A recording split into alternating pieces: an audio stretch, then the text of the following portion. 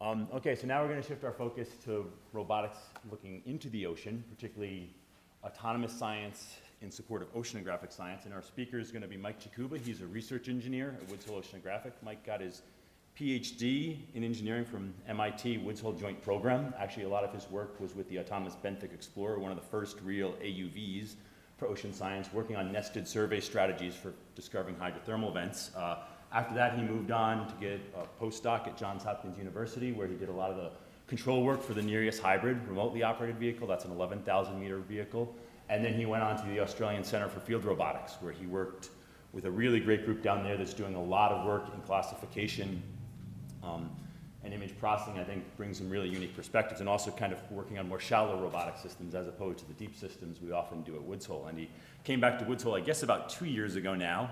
He's been working on a variety of projects, and today he's going to be speaking to us really about autonomy robotics for oceanographic science and how we use that autonomy in ocean sciences, but really driven by the needs of ocean sciences. So I'm going to turn it over to Mike, and look forward to your talk. Thank you, James.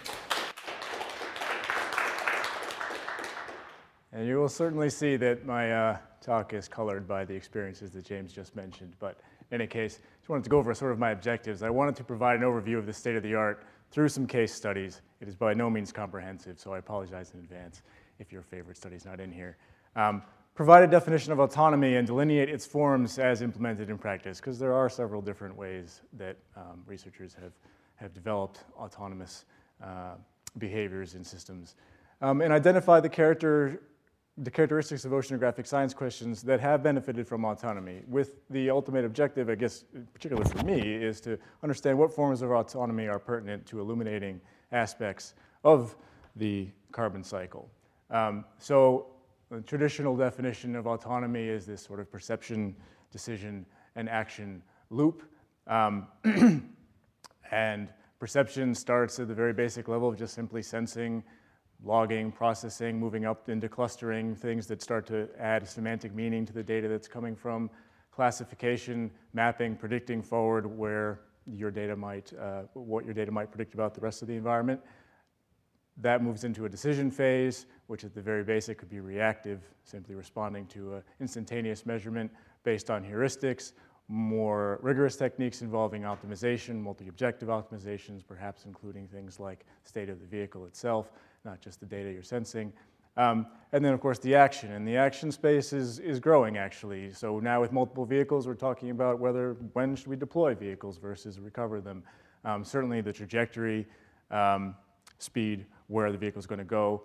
Sampling parameters are becoming more and more important as well. So a lot of instrumentation is now becoming quite sophisticated, and in fact links back in with trajectory. So if you've got a mass spectrometer, for example, that needs to do a full spectrum scan, it doesn't make sense to drive a kilometer while it's doing that if you're interested in sampling the water in one place.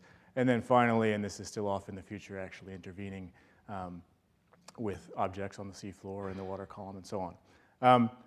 Wanted to also add sort of what I mean by oceanographic science. We've been talking a lot about physical oceanography, but I'm based on my sort of biases, having started working with the autonomous benthic explorer, physical oceanography, biological oceanography, chemical oceanography, but also geology, since we do a lot of work on the seafloor. Automatic versus autonomous. I think this quote goes back originally to Jim Bellingham, talking about how these vehicles have been really more automatic than autonomous, but I think that's a shifting baseline too.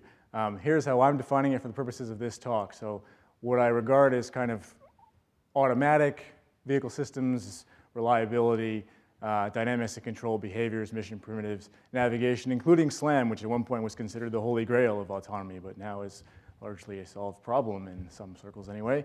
Path planning, fault detection and tolerance, multi-vehicle formation control, communication technologies, compression technologies, and the development of instrumentation.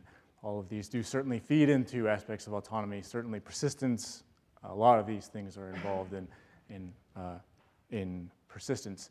But for the purposes of this talk, autonomy, the cutting edge, I think, is represented by model-driven adaptive sampling, model-based feature detection and classification, online learning, semi-supervised learning, and the deployment now of deliberative planners that can actually optimize between different objectives. and change the mission on the fly. I did a literature search. Here's my criterion. I think this unfortunately undersampled a little bit of the AOSN literature, but in any case, this is what things look like since 1990 that involve autonomous underwater vehicles. A large number of scientific results. I'll have the temporal perspective in a second. Technical advances related to the items on the left that I showed you before. Autonomy, certainly more recent publications, and then still a large number of papers involved in basically vehicle designs and sort of lower aspects or lower level aspects of vehicle design and control. Here's how those publications look like versus time. So we've been talking about technical advances since the mid-90s. There are some earlier AUVs, but those didn't show up in this. Autonomy about then as well. But scientific results really only started in the late 90s, and it's perhaps notable that we're starting to see actually scientific results from AUVs start to increase in number over the papers discussing just their technical aspects. Papers using advanced autonomy with scientific results, that's very nascent. It's just starting, but I think it's about to explode, and there's still, of course, a fair number of in that other category. All right, so let's break down the autonomous ocean science. Again, I think AOSN is a little bit underrepresented here, but really I found 15 papers through that. Onboard autonomy probably has the longest history. And that reflects in some respects the fact that it used to be we ran around with just one vehicle and we couldn't communicate with it. Applications, plume tracing, animal tracking, hydrothermal exploration, the DepthX vehicle, which was attempted to take targeted samples based on its own interpretation of the cenotes that it was deployed in. Triggered sampling, in particular in nephloid layers, Deepwater Horizon, thermocline tracking and oceanfront tracking, more modern. Examples of onboard autonomy, offboard centralized autonomy, autonomous ocean sampling networks driven by uncertainties in models. Coordination of glider fleets is another big one, driven there by the fact that the gliders themselves don't have the computational capability to really perform the autonomy online. And then co-robotic methodologies, which I think are, particularly in my field where we work with a lot of deep diving robots in sort of expeditionary science, are going to start to be very important, and I'll give some examples from Deepwater Horizon in particular. But I wanted to start off with actually the work that I was involved in Australia. This is the Integrated Marine Observing System as deployed in Australia. It includes a number of facilities that are coordinated to varying degrees. I was a part of the Autonomous Underwater Vehicle Facility, and probably our main scientific contribution was the the repeated survey of these benthic reference sites. Basically, the idea was to look at the very same spots on the seafloor year to year in these places highlighted in the boxes along both the eastern and western coasts of Australia, with the idea being that as the currents along the eastern and western coast are expected to strengthen, they will bring more warm water down, and the benthos will act as an integrator over time, and we should start to see ecological changes in those reference sites. Now, the key thing there was to be able to image exactly the same portions of the sea floor, and I think this represents pretty much still the state of the art in terms of vehicles that are, sort of the very cusp of as automatic as you can get before you get into sort of autonomy that involves perception and mission and knowledge of the overall mission. The ACFR underwater survey pipeline starts with visual feature registration, leading into using SLAM for navigation, in post-processing at this point, and finally visually consistent 3D reconstructions. These are 25 by 25 meter sections. 3 of these were produced in each one of those squares. It's done every year. There's a whole lot of literature devoted to getting through this whole pipeline. And also the sort of value of this type of representation. They're three-dimensional, you can spin them around. It's a great tool for exploration of the data set. And it has started to yield actual scientific results. So this is an example of resolving benthic change, literally looking at the same rock from year to year, some kind of Gorgonian, I think, has grown here.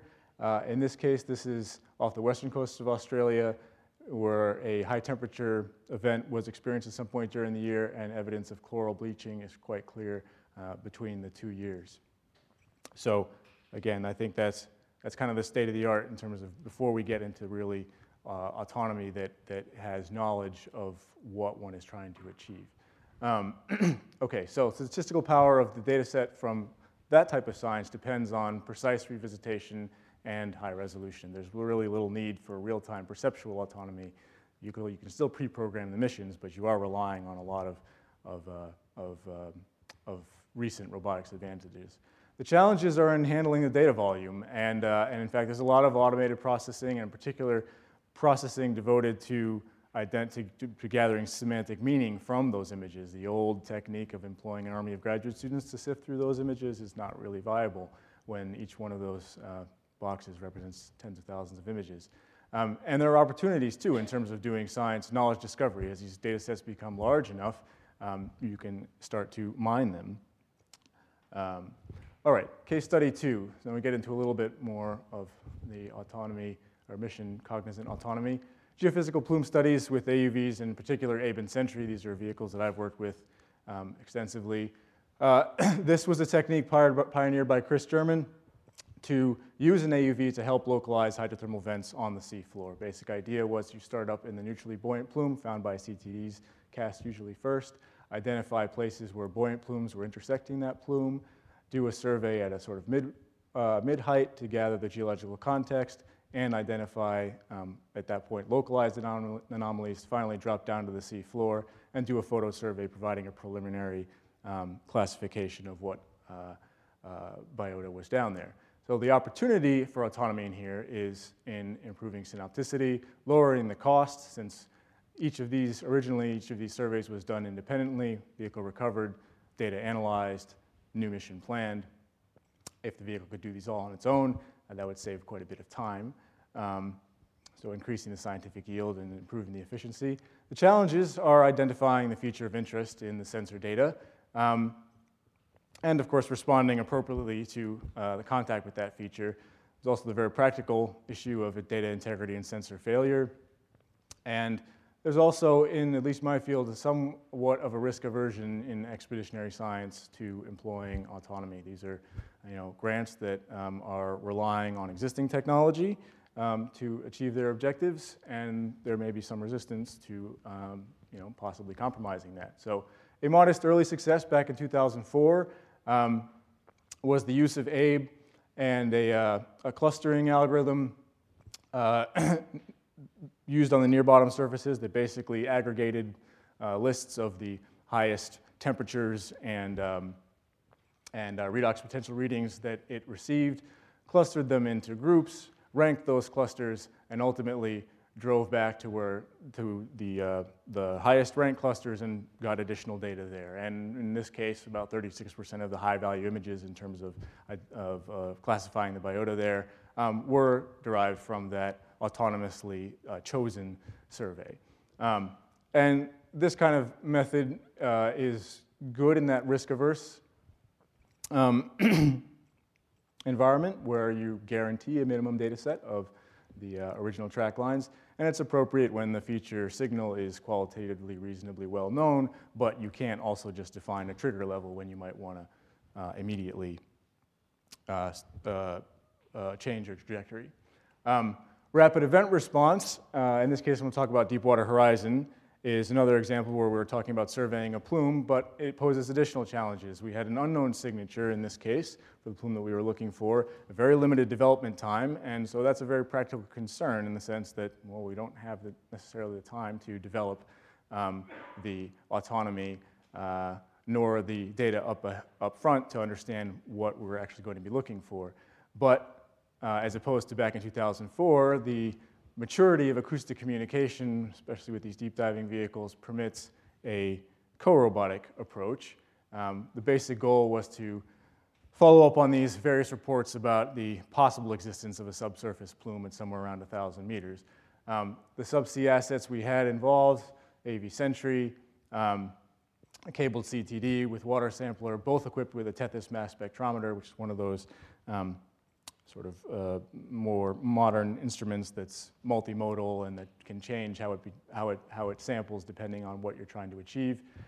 Real-time visualization, absolutely key to any kind of co-robotic approach. In this case, we were telemetering up data from the Tethys instrument in particular, as well as other instruments on the vehicle, and plotting them in real time along with currents from the ship and so forth.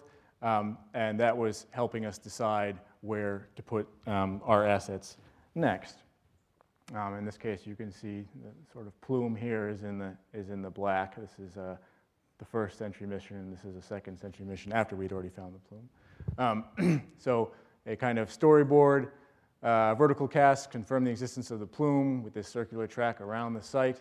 We conducted Sentry 64 in a completely pre-planned fashion with the hope that we would be able to, or would be bold enough to cut off these edges when we knew we were outside of the plume, but we decided that things were going well and we wouldn't do it.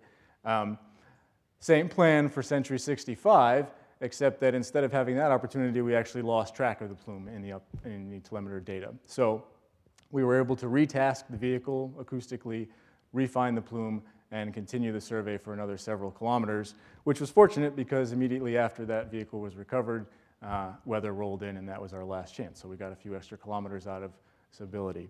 But that's a pretty primitive approach to co-robotics.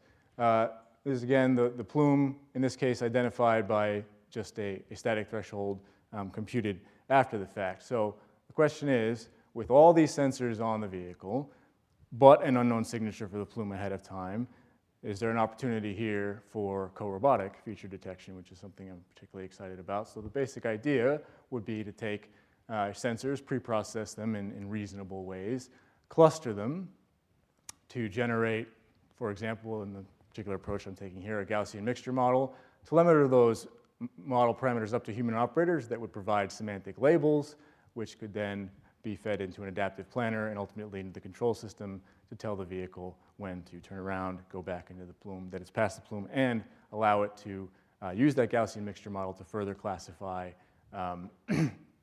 readings that it gets ahead. So there was a large list of chemical sensors that I used there. I'm just going to go through two of them. We actually got pretty good results with using all of them. But so here's optical backscatter on one axis, methane on the other axis, and time on this axis. The clustering algorithm here uses a projection of that without time. So we're ignoring the fact that these are time series, and that definitely results in somewhat reduced performance than if we included that, but it's preliminary.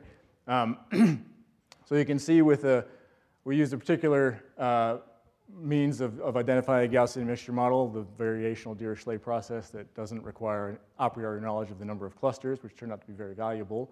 Trained on just this portion of the data, it identified 3 clusters. The green is the plume. The red, which doesn't show up in the optical backscatter signal, is actually the decay of the mass spectrometer. And then there's this data here, which seems to be of somewhat uncorrelated with the methane. And in fact, the algorithm also gives you a measure of how likely that data is and suggests that something weird is going on here. Trained on here as you can see, the cluster is just projected in 2D, but I'll move forward since I want to get to a couple other things. Trained on the whole data set, the algorithm actually does a pretty decent job of identifying this as something unique as well, and in this case, probably some kind of sensor failure. And so that's the case where you've got to be careful about the techniques you choose when it comes to co-robotics, because you do want any kind of data processing that happens subsea has got to be ready to handle things that you don't expect and alert you to that. In any case, that was able to produce once semantic meanings were applied by humans, a similar model of the plume as the straight threshold. This was done in post-processing. We didn't do this in real time.